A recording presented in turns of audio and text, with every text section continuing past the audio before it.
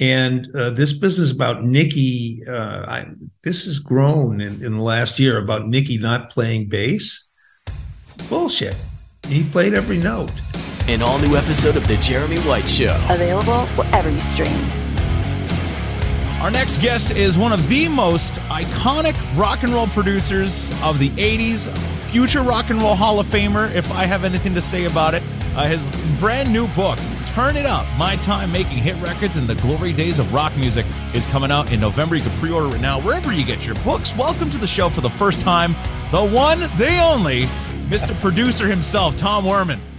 Oh, that's the best intro I've ever had anywhere. You know what? That made my day. Tom Werman said I was good today, so I'll take that. Okay. That's great. Well, it's so great to meet you. I got to tell you, I'm 29 years old, and I don't say that often, but you pretty much you pretty much helped soundtrack so many people's high school years, but more importantly, mine as well, because I was getting to a lot of those bands that you helped create essentially at that time during my time. Yes. I got a cat here. Oh, nice. Okay. There you go. Did you ever have pets in the studio back in the day as opposed to this instead of the artists? No, just some other animals. I was going to say, those must have been some pretty wild times, like being in the studio at the height of all the madness of the 80s. Like, yeah, it was, it wasn't as bad as some people might think, but it wasn't easy all the time. There was a little bit of hard drug in there, and but really we managed to make good records without any real tragedy. Motley Crue had a couple of run-ins, a couple of serious run-ins, but again, we got 3 records out of it that were I think were very good. Yeah. Talk a little bit about that. I mean, of course, Motley Crue, it's been well documented, Nicky through the Heroin Diaries and the Dirt, that they were all pretty fucked up at the time. Like, yep. Now, do you think that had they have been sober, do you think they would have gotten those songs? Do you think Nicky would have been able to write Girls, Girls, Girls and Wild Side and Shout the Devil? Like, do you think that was a product of substance to a certain extent? Well, I'm not familiar with heroin. Me neither.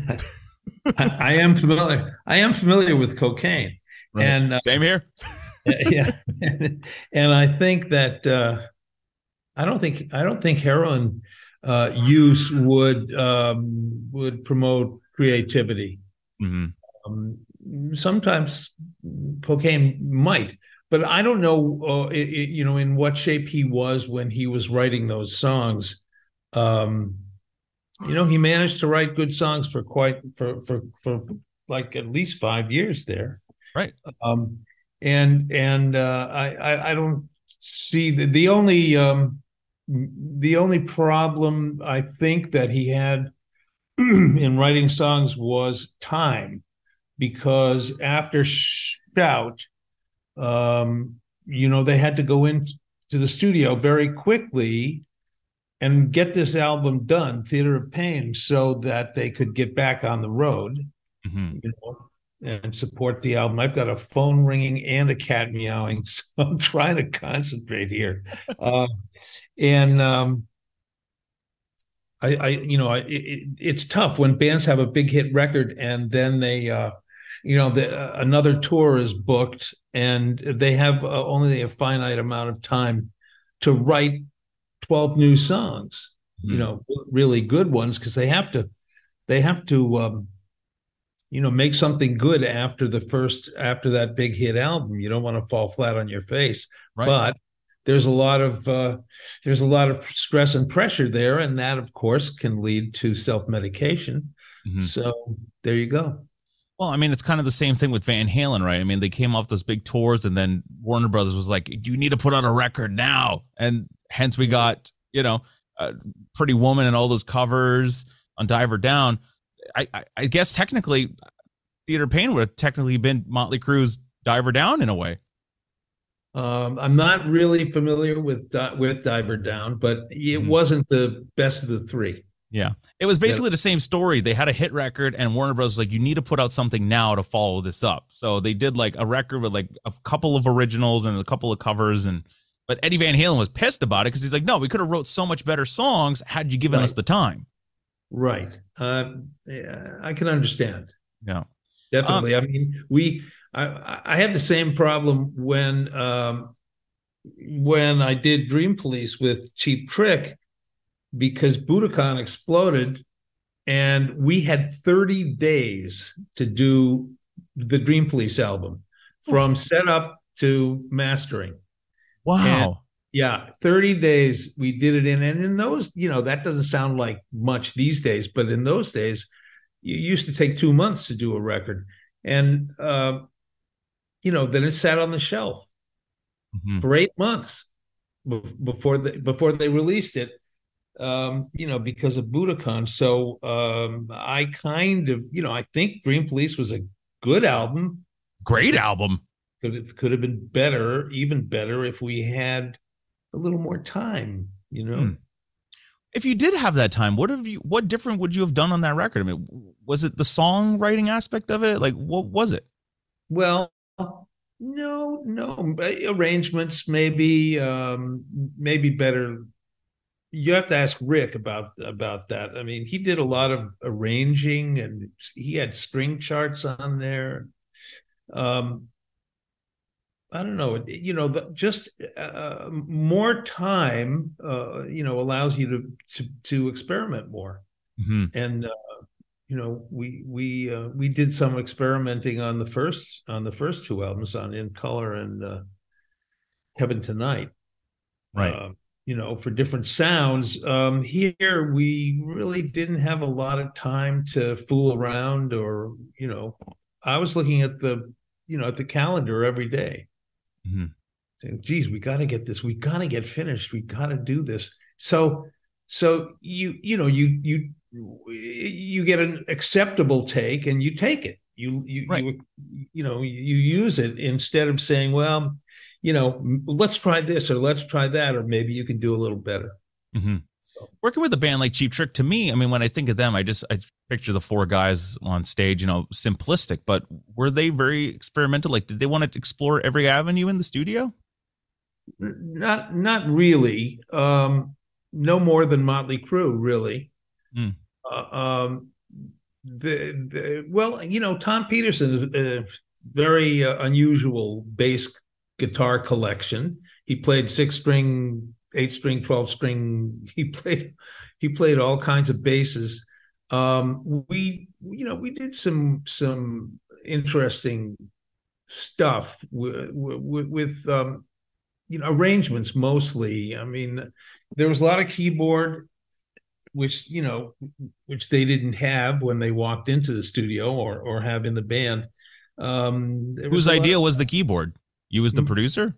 Yeah, mostly. I would bring in Jay Winding at the end, really, and we would just color what we had already recorded.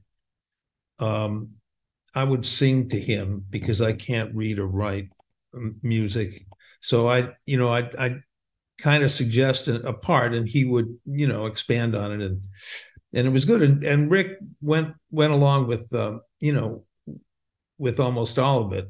Some of it I did without the band because they would go out and have to tour.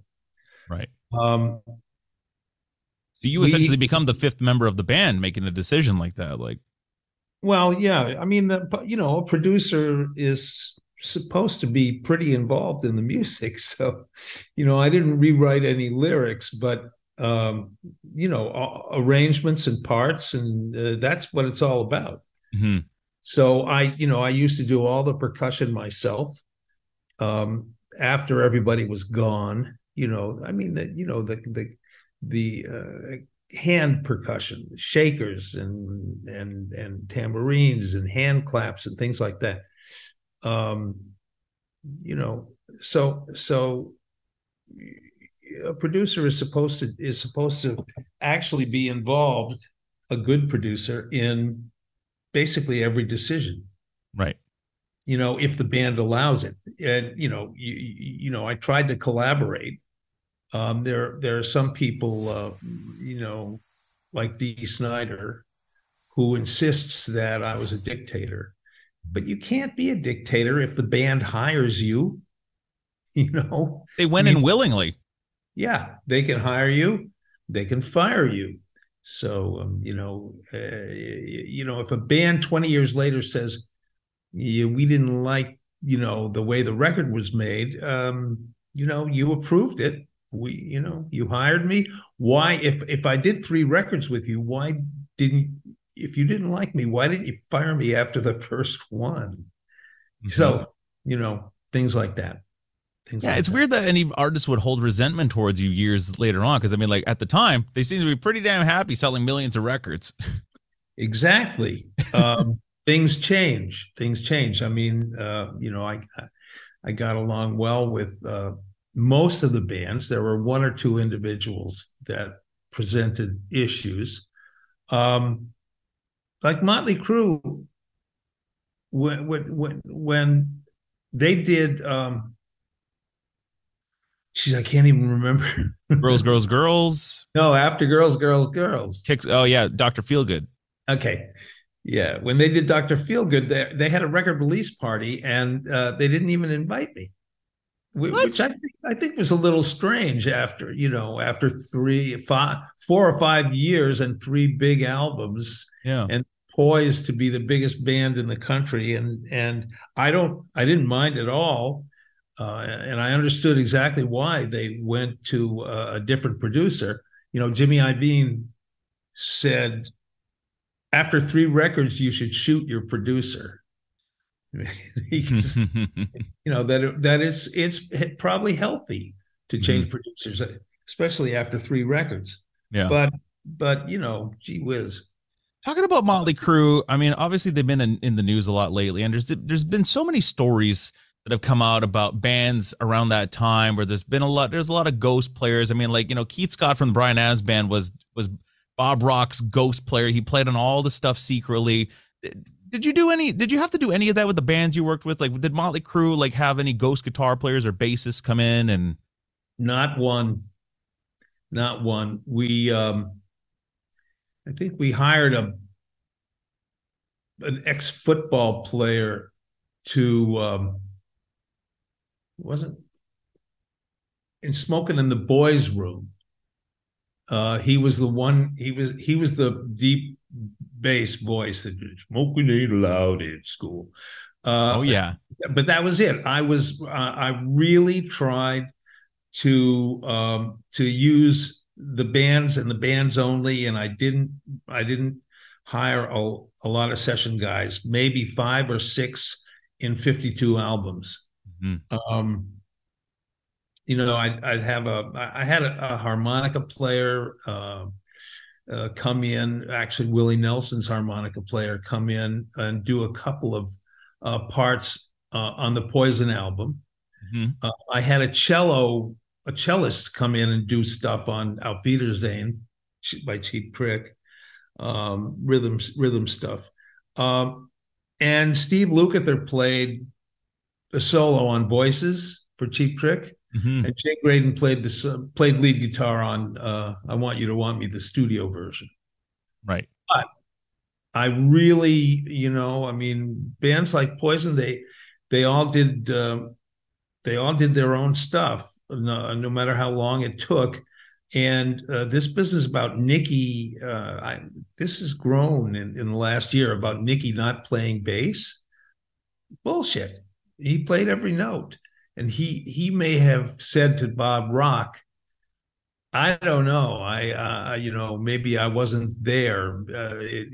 I don't know how the bass parts got there. Maybe somebody came in, in secret at night and replayed them." No, Nicky played all the bass parts, and he played the bass on Shout with his arm in a sling because he had rammed his car into a utility pole and like separated his shoulder. So even with injury, Nikki still played every bass note on those records. As far as I know, yeah. And I was, I heard it go down on tape, and then I heard it replayed, and it was the same. Did Nicky play any guitars on those records at all, or was it just all Mick? All Mick. Mm. Yeah, yeah, Mick, one of whom I consider an underrated guitar player. And he was well prepared. We worked really well together. He had those really good rhythm guitar licks, and then we would work together on fills afterward. Mm-hmm. Even his guitar tone on, like, from Shout at the Devil all the way through to Girls, Girls, Girls. I mean, like, it was wildly different. I mean, you went from a pretty straightforward Marshall sound to that modulated, chorusy sound that was infamous for like the late 80s. Where did that sound come from? I mean, like, was that Mick's intention? Did he come in with that tone, said, this is how I want my guitars to sound? Or was that a producer thing? Well, it's kind of, I think what made a big difference in the guitar sound between, Shout and Girls was the guitar tech. He had a good one finally. And I mean, not that the early ones were not good, but this was the best. And I don't know what he did, but it made a difference. And maybe it was different amps or a different guitar. But that was was people could say it's kind of corporate, but I liked it. I doubled all my rhythm guitars all the time. Oh yeah, and because I wanted the rhythm guitar to be the backbone of the song. It's like Cat Scratch Fever. There without that rhythm guitar lick, there is no song. So that was the driving force behind songs as far as I was concerned. And I really like the sound on the song Girls, Girls, Girls. Yeah. I actually like Mick's sound without question, better on that album than either of the first two. Talking about that a little bit, I mean, it's 1987, and Mutt Lange is like one of the biggest producers in the world. Like, is everybody in the record label saying like, fuck, our records need to sound like Hysteria? Why don't they sound like Hysteria? Like, was there any pressure, like, or competition in that sense? Well, I always admired Mutt's production. I mean, he was truly remarkable. Mm-hmm. But no, we all had our I think special talents, special ways of doing things, and there wasn't any. I mean, I didn't feel any pressure or competition from other producers. They were different. They did different types of bands. As far as I want my record to sound like that, I used to listen to stereo FM radio on earphones when, in like the mid 70s. And when I started working with Ted Nugent, I would hear WNEW FM, and I'd say, boy, those records sure sound good. And then I'd play my mixes on my own, machines, not hearing it on the radio, and I'd say, damn it, this just doesn't have the zing that these records have. It doesn't drive and pump, and these everybody else knows something I don't know about making records, because the records I hear on the radio sound so much better. And then I finally heard one of Ted's cuts on the radio, and I said, oh, I get it, because it was compressors. Oh yeah. It was the compression that they broadcast through, and I said, wow, this is really, I didn't mix this record. I mean, it sounded just next to the record player mix, it was superb. Right. So that happened. And there are certain uh, records that I think are, brilliantly produced, and there are others that I would change. Mhm. That I wouldn't leave alone. That I would, say, well, I can't deal with that. Let's try it again. So Um, if you were to go back and remix a couple of those records that you've done, I mean, like, what would you do? Like, pull back a little bit of that gated reverb on the snares and like modernize it? Like, do you think the gated reverb is a product of the time, or it still sounds good today? Right? I think it still sounds yeah, great. yeah, yeah. I mean, but it's a period piece. I mean, Hmm. they certainly, Yes. if you had hard rock snare in the 70s that had no ambience, no echo, no room, no nothing. It's just flat, like maybe you know Stuart Copeland, Hmm. uh, his snare. Uh, it just it wouldn't work. It wouldn't fit with the song. There were certain things that we all did because there were certain tools available and we liked them. Hmm. Then I mean, look what's happened now. You can do anything. Yeah. And Yeah. they And it's funny because, like, I envy, like, modern rock bands, like, take like the Struts, for example, and they're not afraid to explore a little bit of that, like, 80s style production. But then you listen to Greta Van Fleet and it's literally Yeah, Led Zeppelin. I mean, you know, yeah, farthest it away from is. any type of overmodulated, processed tones you can get. Well, that's why classic rock is so big. Yeah. It sounds like Know? an arena. I mean, there's a classic rock station in every town in the country, basically, and and kids know all about it. You Hmm. know, my son growing up knew he works for Warner Records in L.A. in A&R, and I mean, he knows in some cases more than I do about the music that we listened to or made in the 70s and 80s. And he knows, what happened before that and after that.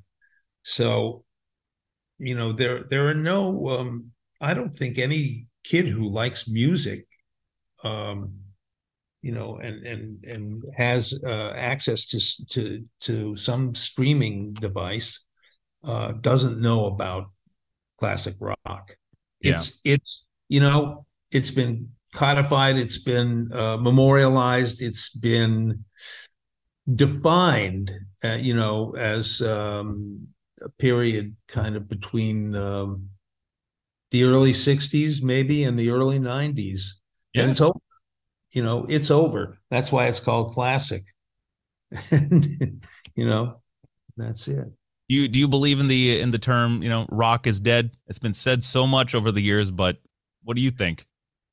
Well, yeah, I don't think it's dead. I just think as the subtitle of the book says, the glory days, we're back then. There'll be, I'm sure there's rock and roll. I am not, I admit that I don't look for new music now. Hmm. I still listen to, mostly music that was made before 1995, Hmm. except for maybe the Foos, you Right. know, Nine Inch Nails. And even Yeah, they got I mean, Nine Inch Nails. I mean, come on, talk about production. Jeez. yeah, yeah. But you know Uh, what? It's funny you mentioned those years because I find that those are the best sounding records. I mean, like, you listen to the pop stuff, like, you put on "How Will I Know" by Whitney Houston, and then you put that immediately followed by "The Weekend" on Z100 today. Like, they sound pretty much like they could be from the same decade.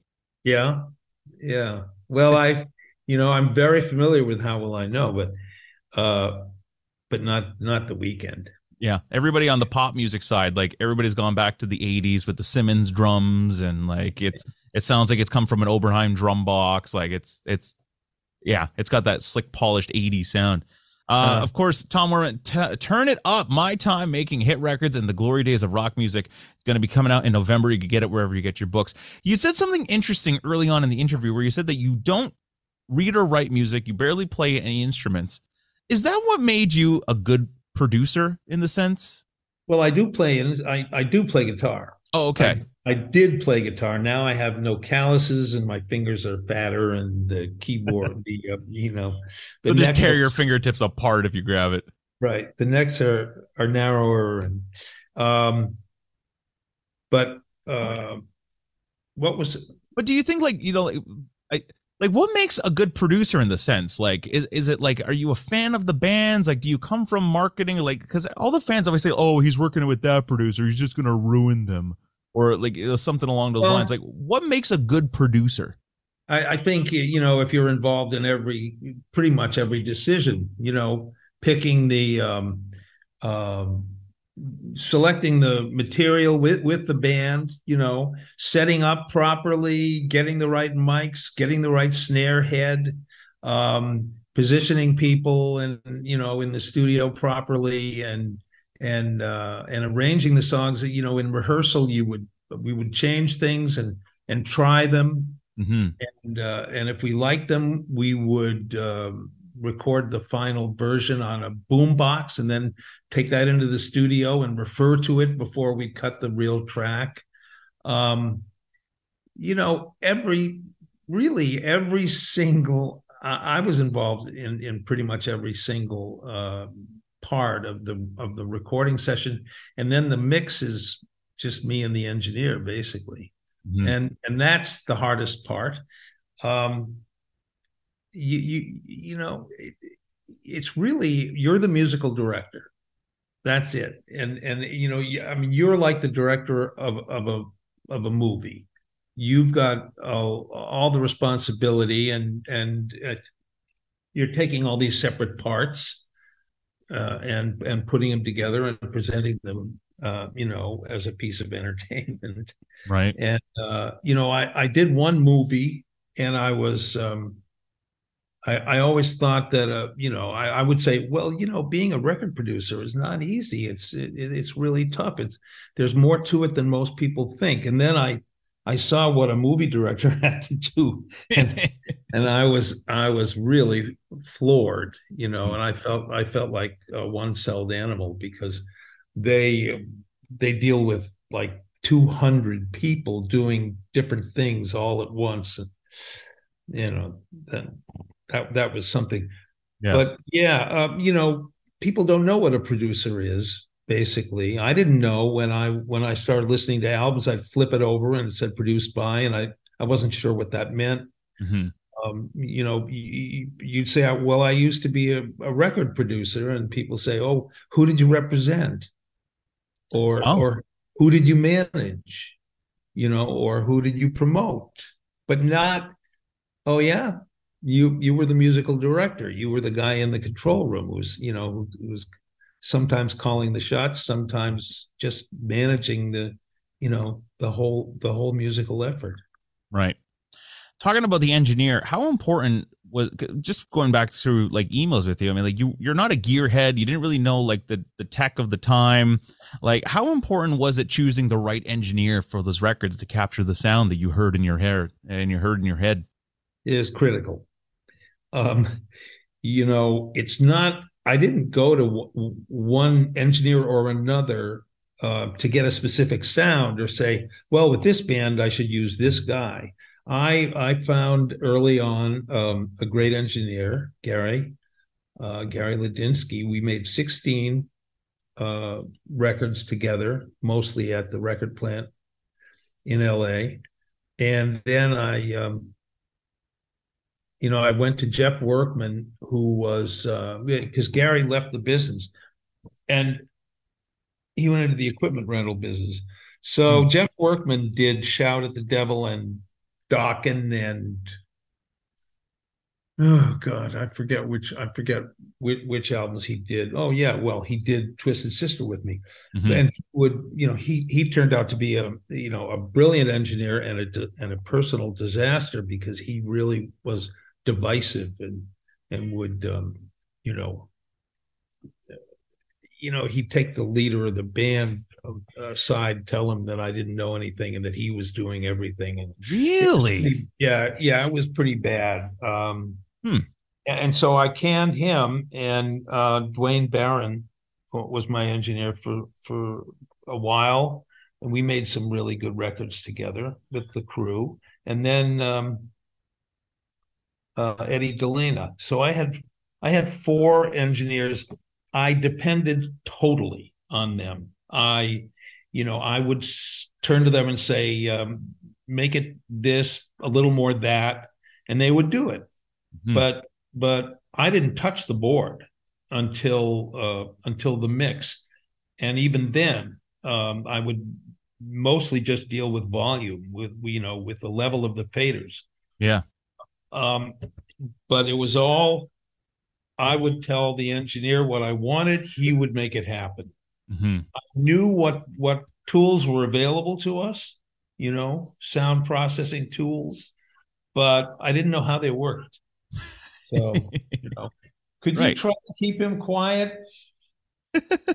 Is that the cat? Unbelievable. It's a Siamese. They do Uh, that, no, you might. I barely hear it though. I wouldn't have Oh noticed if yeah, if it didn't say it. It's like man, it's just driving me nuts. talking about that though. It's funny because you listen to like girls, girls, girls, and the drums sound explosive, huge, sounds like a stadium, and then you put on "Stay Hungry" and like the drums, and we're not going to take it. They sound like Tupperware. I mean, like so obviously, obviously the engineer plays a big part in it. Well, wait a minute. That was the same. It was the same engineer, Oh, really? right? What was the first album you said? I said girls, girls, girls. Yeah, yeah. No, No, that would no. have been different because I think you changed by then. Yeah, yeah. That was Dwayne. You're right. The I chronologically they're all jumbled together now, Yeah. kind of in To the Stay mid. Hungry would have been like 84. That would have been like Shout at the Devil kind of time. And then like Girls was like 86 or 87, I think. Yeah, it was after. It was definitely, I Yeah. think, And it after. definitely sounds a lot more commercial, has more of a slick sound to it. Well, it's also the drummer's drums. Hmm. You can't really. I mean, there is some identity, to drums. I mean, you listen to Keith Moon and then you listen to Ringo, and you can tell Yeah. not just by the style, but by the sound of the drums and the variety of the drums. Um, But the even fact, that, I mean, there was so much like processing done to the drums in the late 80s. Like you take the drums on Open Up and Say Ah and Girls, Girls, Girls. I mean, like that snare sound could have been a sample like that was blended in, but like with the two records. Like, did you do any of that? Like, did your mix engineer do anything like that? Like blend sounds, like samples in and stuff? no, we used samples. Oh, it was early for samples, and I used a few samples with Tommy on Wild Side. Okay. Which I love that track. It's a Yeah, it's a great track. brilliant, brilliant song. Yeah, and great lyrics too. Hmm. Really good lyrics.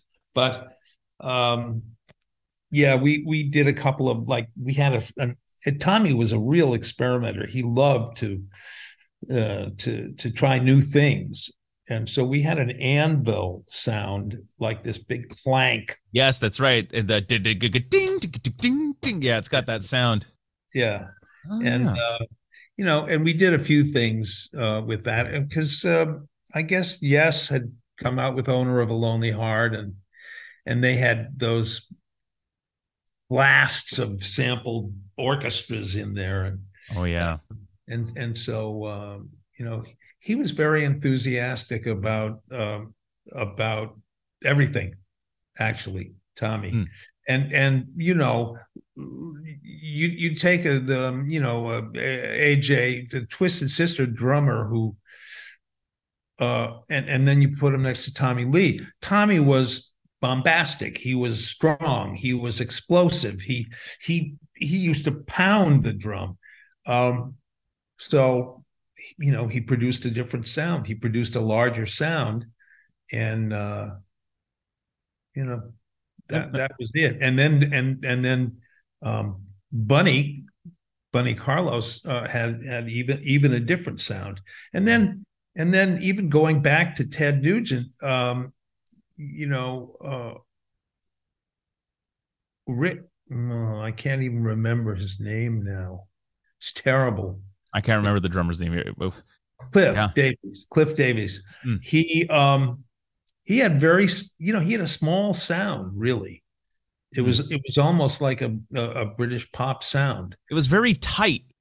Yeah, yeah, it was tight, and it wasn't ambient. We didn't use a lot of echo. It was the first song I ever mixed. Mm-hmm. Actually, Stranglehold. It's a very revealing experience for me. But the first record you ever mix is not going to be as good as the 30th. So Yeah. so it didn't really weaken Ted's sound, or his musical delivery. No, because it actually made the guitars and him shine even more, I think. Yeah, yeah. So I don't know. I think different strokes for different folks. You've got Ringo, you've got Don Henley, you've got Mick Fleetwood, you've got Keith Moon. They're all very, very different, not only in style but in the sound of their kit, Yeah. and each one works pretty well for each of those bands. Yeah. You couldn't put Ringo in the Who, wouldn't Nope. work. No, you couldn't put Tommy Lee in the Beatles. I mean, No, or Keith, or Keith with the Eagles. exactly. I mean, imagine that. Well, Yeah. let me just say, for me, those late 80s records that you did, I think they just sort of shaped the sound for rock at the time. And like between the cannonball snare and the big guitars, I mean, like that to me is the sound of rock and roll. And you're just going to get so many great, incredible tales in this new book. Make sure you go and pick it up. Turn It Up, My Time Making Hit Records in the Glory Days of Music, Tom Werman. You can get it wherever you get your books. And some of the great people you've worked with over the years, like Bunny Carlos, Ricky Rocket, they've done some, gave you some nice words on the book as well, too. So, Yeah, couple of blurbs, couple of pats on the back. That's very nice when they do that 20 years, 30 years, 40 years later. yeah. Yeah.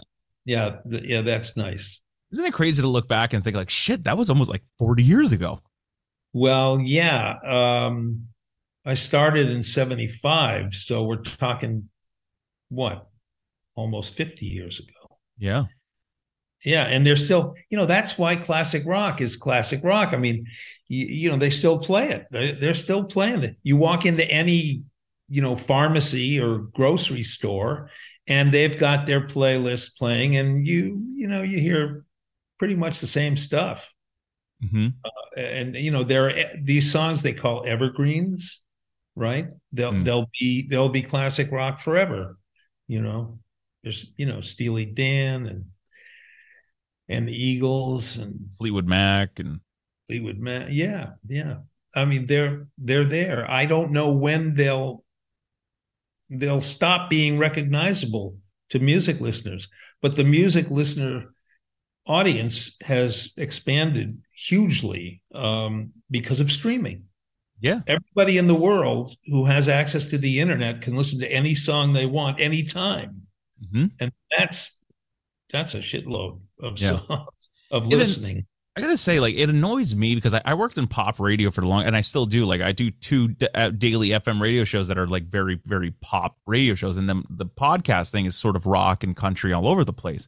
And like a friend of mine worked at like the biggest classic rock station in America for like 14 years. Who produced the morning show, and I would always ask him like, why doesn't Q play more Poison or more Motley Crue or all that, or more Dawkins? And he'd be like, oh, because like it doesn't blend in well with the Cheap Trick and the Fleetwood Mac and the Led Zeppelin and all that. And I was like, but that's so weird though. Like it shouldn't so it also comes to taste. So I love the fact that the audience gets to decide now. I mean, like Don't Stop Believin' has like 1 billion streams or something like that on Spotify, but like a classic rock station can't not play that song. Right. Regardless if a program director likes it or not.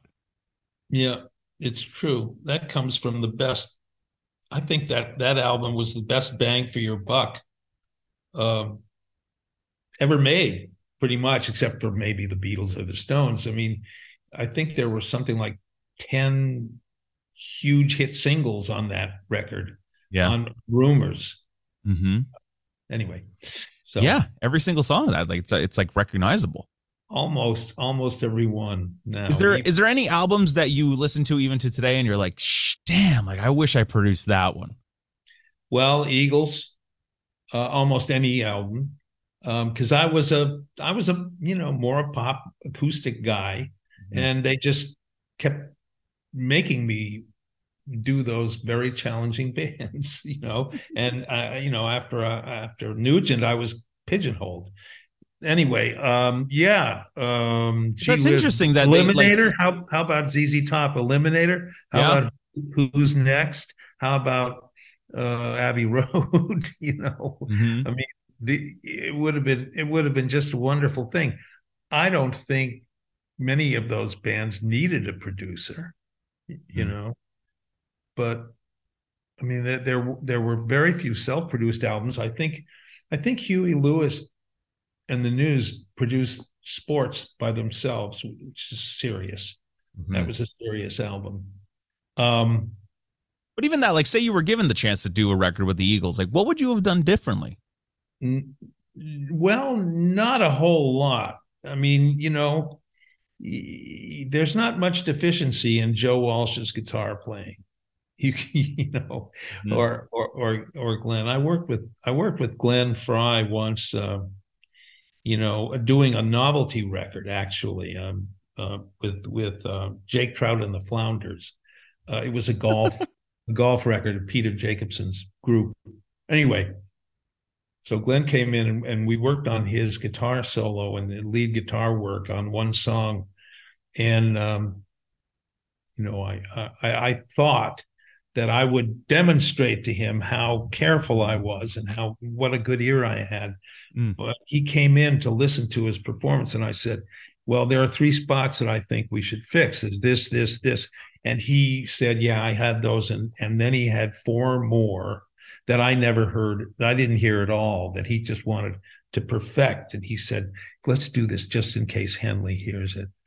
Um, Wow. and I said, "Oh yeah, well, gee, guy's good." Yeah. A lot of the time, the musician hears we hear our mistakes before anybody else does. Also, I mean, like most self-critical, right? I mean, like as most artists, like kind of like most musicians are pretty self-conscious in their playing. Yeah, I think so, except maybe Ted. Yeah. Ted, yeah, Ted doesn't give a fuck. He's maybe a little more confident. Eddie, Eddie Van Halen, Joe Wall, Would you have liked to work with Van Halen back in the Mike day? Campbell. I would like to have worked. I think I was really suited for Tom Petty. No, Mm. I was. I think Van Halen's is, kind of a. I don't know what Ted did with them, how much his input was, but Tom Petty, that band and those songs were meat and potatoes for me. Mhm. I'm right in there, Yeah. and I could. The main thing I did honestly was make hit singles with bands that needed to sell their albums. Every Rose Has Its Thorn was not a typical Poison song. It really stretched their street credibility, I think, because I threw everything but the kitchen sink into that song, oohs and ahs and synth pads and strings, and you know but it did start and finish with an acoustic guitar and a vocal like like Pete Townsend does. um Pete Townsend was my mentor, really. I mean, the model. I just I think Who's Next is probably the best rock album ever made, next to Rocks, next to Aerosmith Rocks, Yeah. uh, which perhaps is the best American rock and roll hard rock album ever made. But yeah, anyway, And I'm I'll tell going you what, I'm going off there. no, but look, I just saw Bret Michaels literally last weekend. And Yeah, when he pulled out the 12 string acoustic and hit that G, like people like just lose their mind every time. So yeah. He uses a 12 string to play that. yeah, he was a 12 string live. Because he played my guitar on the actual recording. Oh, It was a Guild D55 acoustic, because he played it in rehearsal. He said, "I have a song I want you to hear." So I handed him my guitar, and he strummed it and played "Every Rose Has Its Thorn." And I after I finished giggling and saying, "Oh boy, we have a hit single for the album." I told him that I wanted him to play the basic rhythm guitar on it because he had a great feel, and I liked how that guitar sounded, and that's what we did. That was the only thing that CC did not play mhm. was the rhythm guitar on that song. Every rose has its thorn. And you know what? It's funny you say that because, man, that guitar track has nothing but feel to it. Yeah. It, Well, what's his name? CC did everything else. yeah. He did, but yeah, it was nice. The Who also. Sorry, I keep bringing them up, but Pete Townsend starts and finishes a lot of songs with just an acoustic guitar. A lot of songs that are hard banging rock songs that they develop into that, like the song is over. Or, anyway, Yeah. so so It's funny you say that because I'm going to have to go back and listen to The Who because it's yeah. interesting you say that. Who's next? Tommy and Quadrophenia for me, and Live at Leeds. Um, Fantastic records. I'm going to pick those up on vinyl this weekend because of you, and I'm going to slap them on. Yeah, yeah, listen to Who's Next. There are 6 out of the 9 are brilliant. There are 9 songs on there, and 6 of them are just killer. I mean, you've got Baba O'Reilly and Won't Get Fooled Again. I mean, right there, it's like they're in the top 20 ever. Yeah. I think. Turn it up. We're running out of time here. Turn it up. My time making hit records in the glory days of rock music. Tom Werman. Make sure you go and pick it up. Just one last question. Controversial to the hang up question. Yes. Who was the better guitar player in the studio? CC or Mick Mars? Completely different styles. I would say Mick, only because I was more fond of his, what he produced from the guitar.